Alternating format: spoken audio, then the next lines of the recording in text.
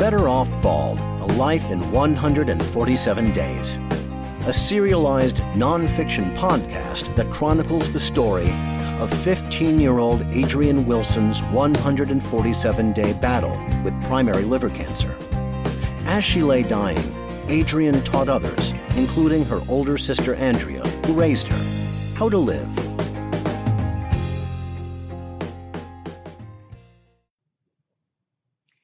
Welcome back to Better Off Bald, A Life in 147 Days. I am your host and storyteller, Andrea Wilson Woods. Whether you're watching the video or listening to the podcast, I really appreciate you tuning in. Before we get started, I wanted to let you know something. As you've probably already figured out, I'm recording these videos and podcasts in advance. Today, the actual recording day, is Saturday, April 8th. Which is my sister Adrienne's birthday. If she were alive today, she would be 31 years old.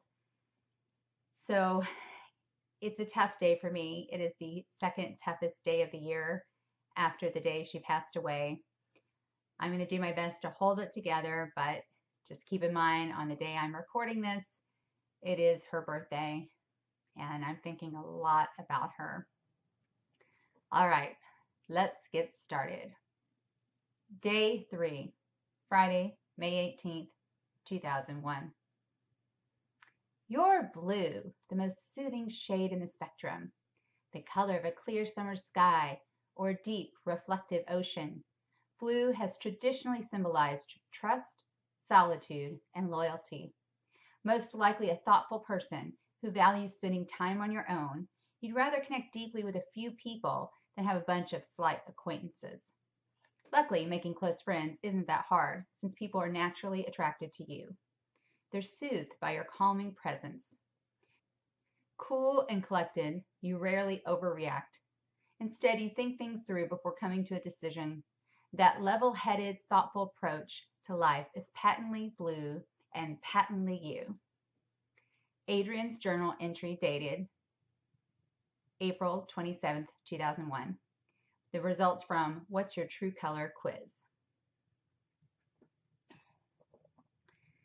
Today, Adrienne will have a biopsy done in the afternoon. A new nurse explains the surgeons will insert a vascular access device, VAD, during the surgery. She gives us a booklet aptly named How to Care for Your Vascular Access Device.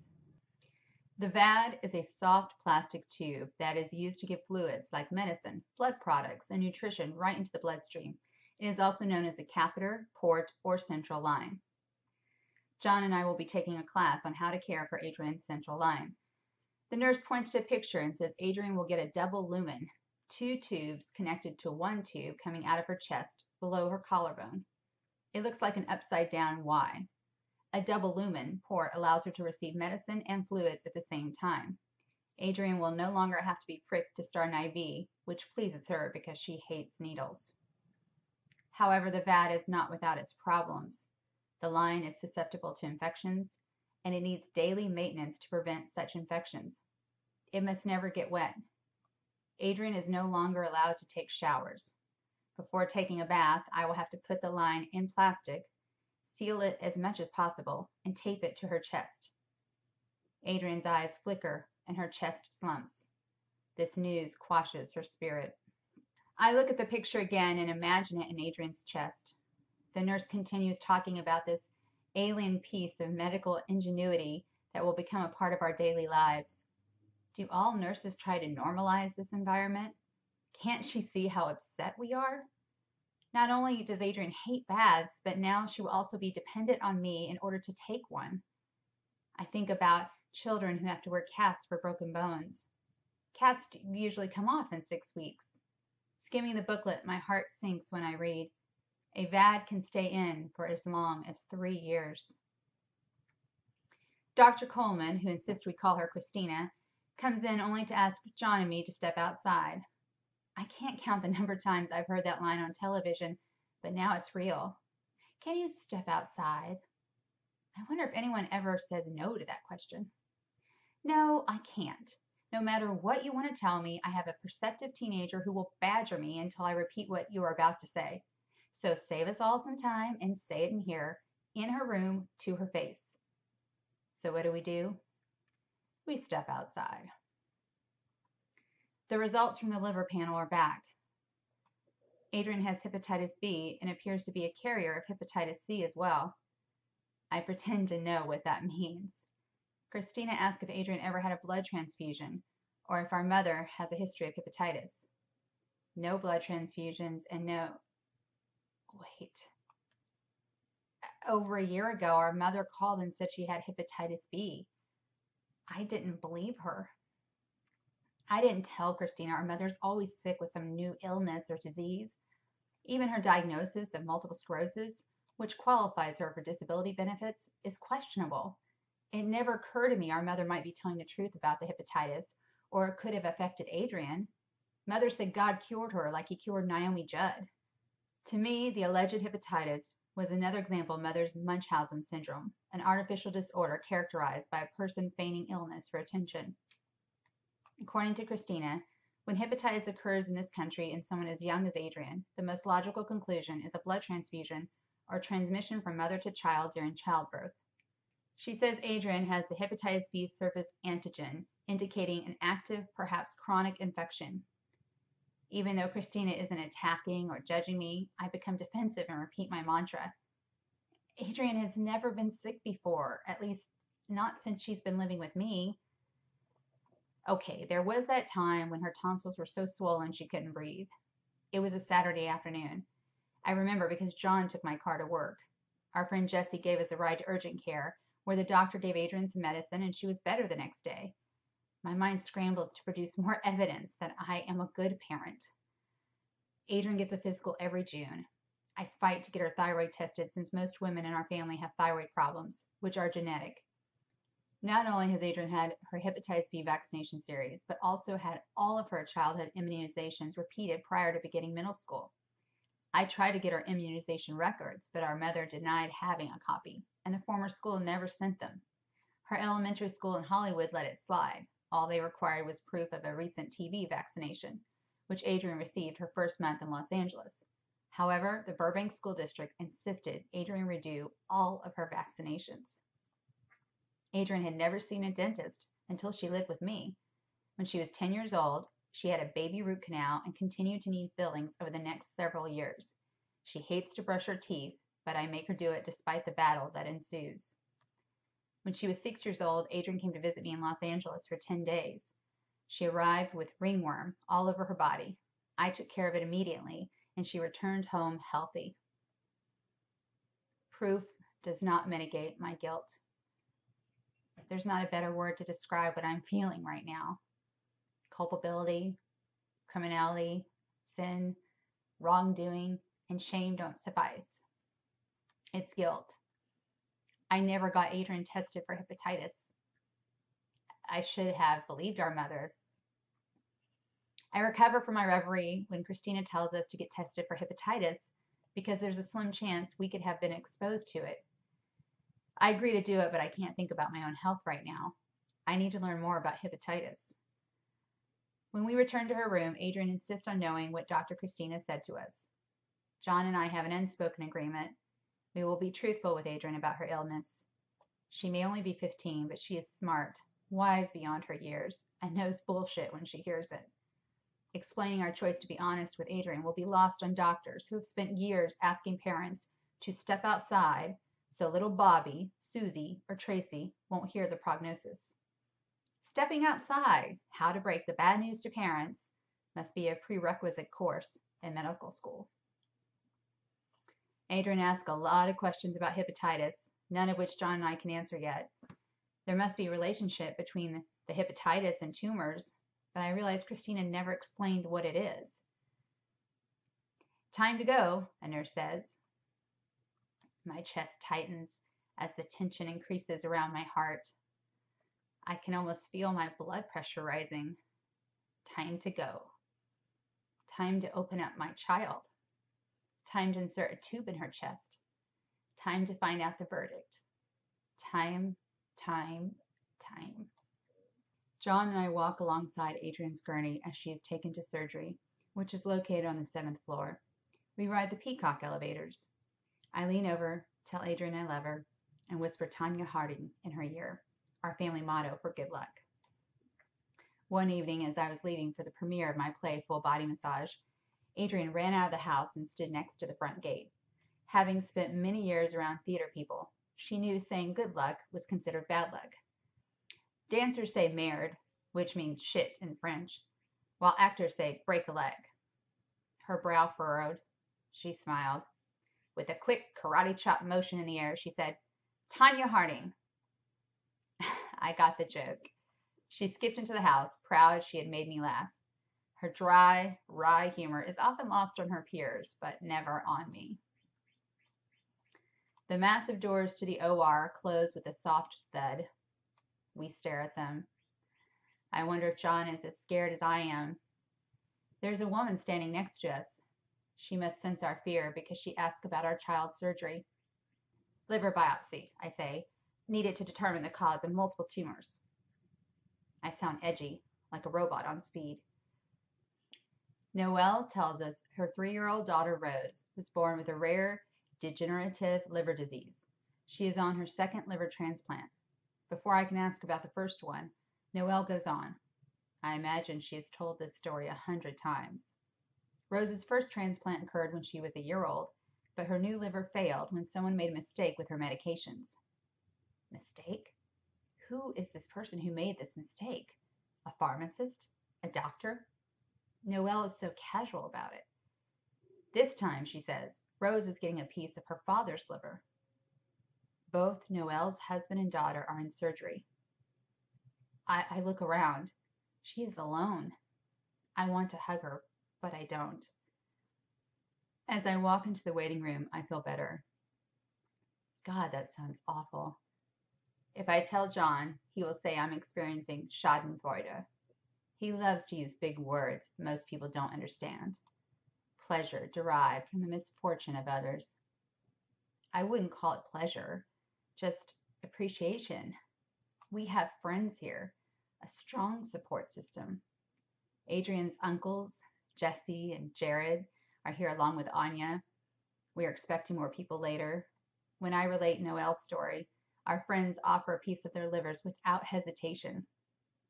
Live donor liver transplants are considered a fairly new procedure, says Anya. Her mother's a doctor, which automatically makes her one too. It's her most annoying character trait, but in this instance, I drink in the information. She explains the liver is the only organ that can regenerate, which means a portion of a liver can be taken from a healthy adult donor and transplanted into the recipient. Ideally, the livers in both bodies regain normal function within a few weeks. We are getting ahead of ourselves. We don't even know if Adrian is eligible for a transplant, but considering how many livers are up for grabs in this room, I sure hope she is. The surgery is expected to take several hours. We take turns eating lunch. Anya, John, and I go first. Even though I can't taste the food, I force myself to eat. I need to keep my strength up. I've already lost a few pounds. I can tell because my jeans are looser. Anya's light banter can't shake the sense of doom hovering over my plate. Think positive thoughts. Guess what? We were wrong. They're not tumors. It's not... I can't finish the conversation in my head. The black, UFO-shaped cloud won't go away. It's staying there, mocking me, penetrating my head with, be ready for the inevitable bad news. You know it's coming. We go back upstairs to relieve Jesse and Jared so they can eat too. We are Adrian's posse. United we stand. I know Adrian is rolling her eyes at me from her deep anesthetic-induced sleep. Oprah's voice resonates from the TV, which is perched up high right below the ceiling. She is supposed to be asking about Nicole Kidman's upcoming film, Moulin Rouge, but instead she is confirming Nicole is hurt and surprised by Tom Cruise's petition for divorce after 10 years of marriage. A few days ago, I would have felt sorry for Nicole. I like her. Now I'm thinking, divorce? Is that all? Don't worry, Nick. You'll move on. Fuck Tom. Your children are healthy. That's all that matters.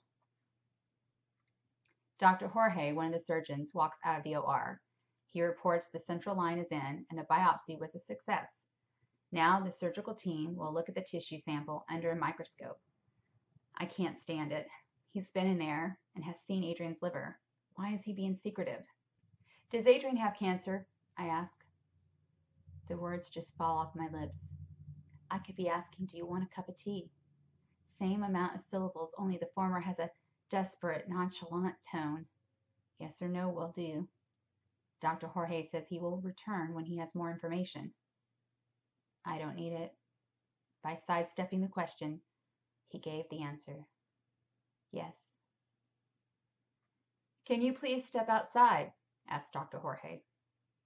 I hate those words. Nothing positive comes after them. Like obedient soldiers, John and I follow him into the corridor. Unlike Dr. Lin, there is color in his face. He expected what he found. Your sister has cancer. My worst fears confirmed. Cancer.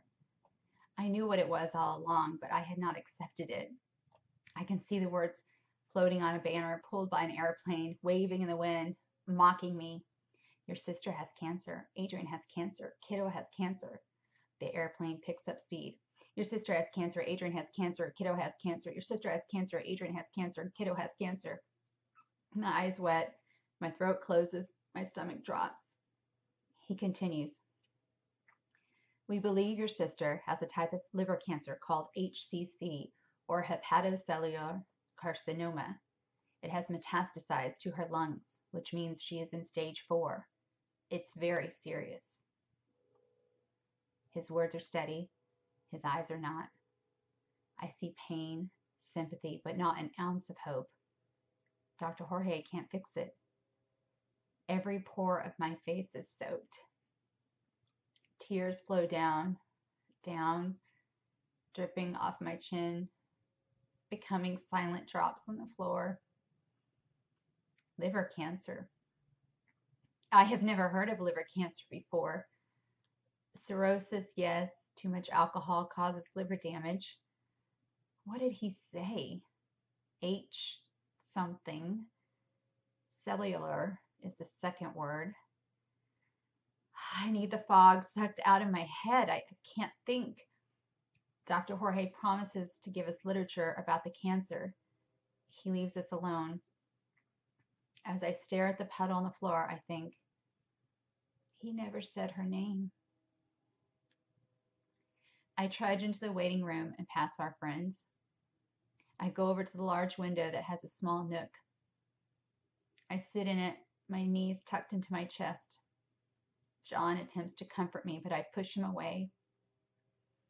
The grocery store John's is below us. Many Hispanic women are pushing grocery carts to their cars, young children playing around their legs. School must be out because I see older children too, talking, laughing, happy. Normal people with normal lives. They don't know what just happened on the 7th floor Children's Hospital. This tall building does not exist. 2 days ago, I was one of them. There is Lucky Fashion. I bought one of my favorite outfits there. A black, tight, 2-piece skirt set made of rayon with a subtle pattern of light blue flowers. My geisha attire. Adrian wore it to my friend Marilyn's wedding last year. Although we have different tastes, we occasionally share clothes. At 5'5.5", Adrian is 3 inches taller than I am. Doctors predicted she would be 5'8". She hates that she fell short. She's size 8, most clothes size 7'8", one size up for me.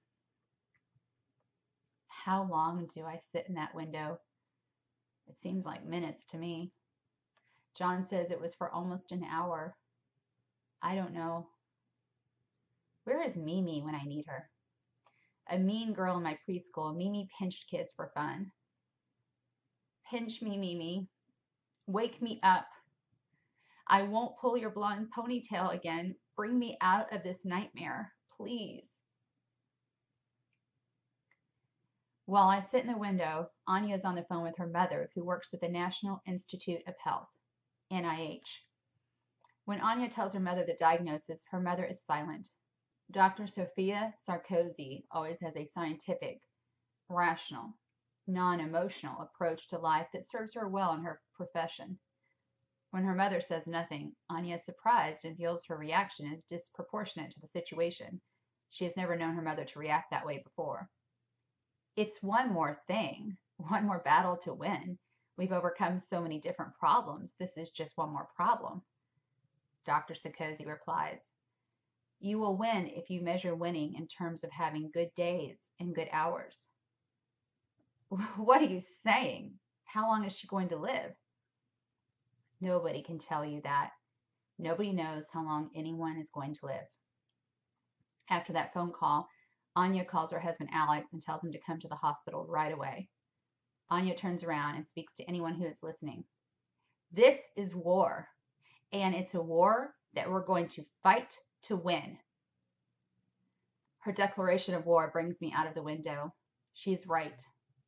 It is time to put on our battle gear and start fighting. Then I remember I have to work tomorrow.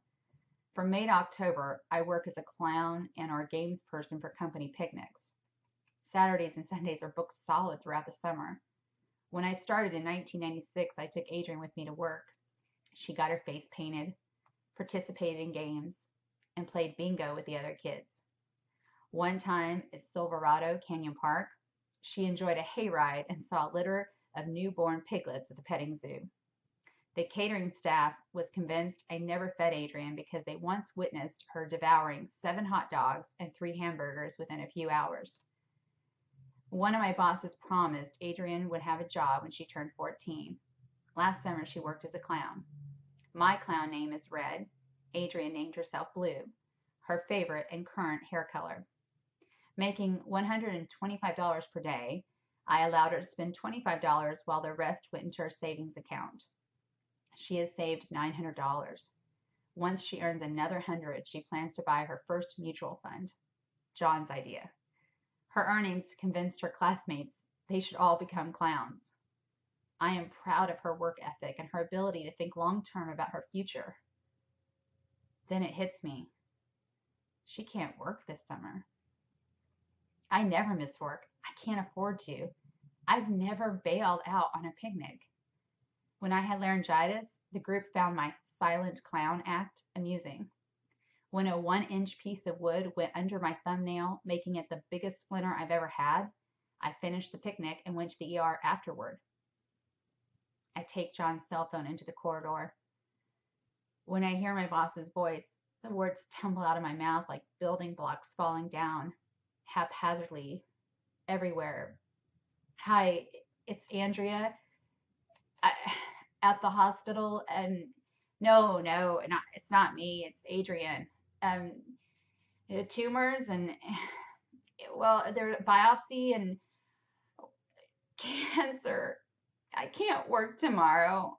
I'm so sorry. I can't. He insists I not worry. He sounds calm. I want to be calm.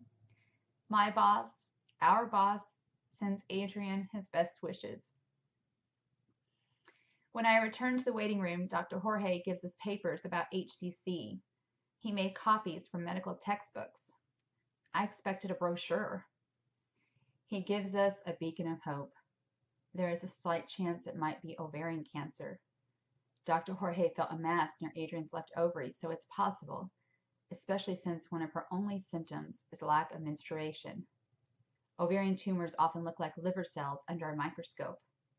We will have a definite answer when the pathology report comes back on Monday. He doubts it's ovarian cancer and warns us not to get our hopes up. I see a flicker in his eyes. He wants to believe it's ovarian cancer.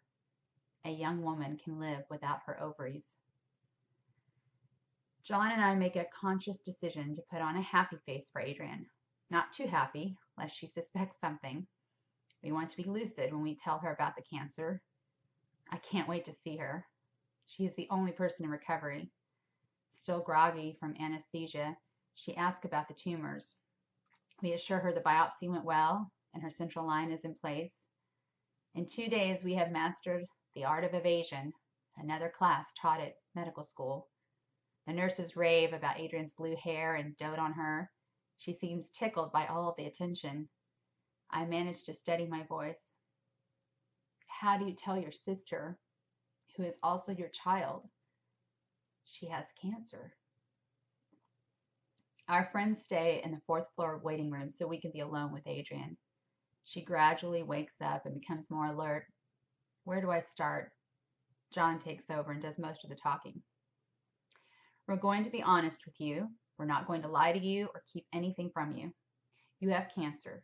The doctors believe it is either liver cancer or ovarian cancer. We'll know on Monday. It would be better if it were ovarian cancer, but I feel the pounding in my heart and my ears. It hurts to hear the word cancer over and over again. Is it necessary to say it so many times? I suck back the corners of my mouth in an effort to smile, but I can't fool Adrian. Unlike her, when I genuinely smile, I show teeth. I listen to the silence. John never got past the word but. What's wrong with you guys? It's not like I'm going to die from cancer. So what's next? Chemo? God, she's tough. Where does it come from? I feel stupid for crying in the face of adversity when Adrian responds with such strength and courage. No one had mentioned chemotherapy yet, but like Adrian, I assumed it came with the territory. I can't count the number of times a female television character has been stricken with cancer. Even if you exclude the medical shows, you will find her. She is always beautiful, wears lots of fun wigs, and most importantly, she lives. How realistic is that picture? Adrian is anxious to see our friends, so I retrieve Jesse, Jared, Anya, and Alex, who recently arrived, from the waiting room. Ann Getty's pictures hang on the wall here, bright flowers and smiling happy babies. What a facade. The pictures don't cheer me up, but our friends do. If they are upset, I can't tell. Unbeknownst to me, Adrian has made plans with them for the evening. At 9 p.m., we are watching Invader Zim on Nickelodeon. At Children's Hospital, not only does every room have a television with a VCR attached, but it also has Nickelodeon and the Disney Channel, along with the other major networks. Adrian says the only thing they're missing is MTV. Eli arrives in time for the show. 2 episodes air that night, Germs and Dark Harvest. In Germs, Zim acquires special goggles, which allows him to see germs for the first time. He freaks out because germs are everywhere. In Dark Harvest, Zim is sick and sent to the nurse's office. He harvests other kids' organs. He spends most of the episode tracking down a lung. Adrian can't stop laughing.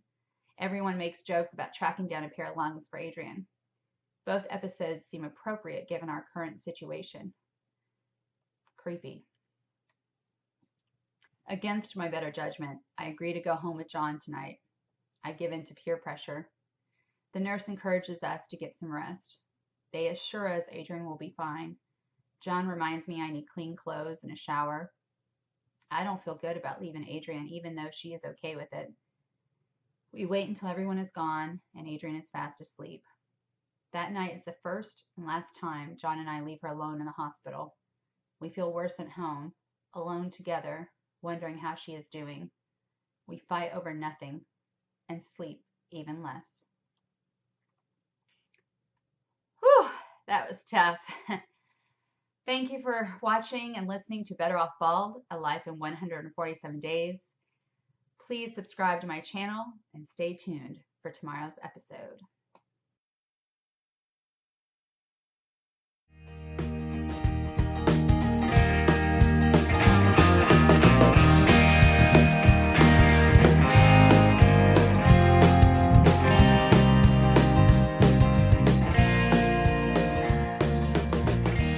You just heard a chapter from Better Off Bald, A Life in 147 Days. A story told and written by Andrea Wilson Woods. If you enjoyed this episode, subscribe to our podcast, share it with your friends, and leave us a review on iTunes. Thank you for listening.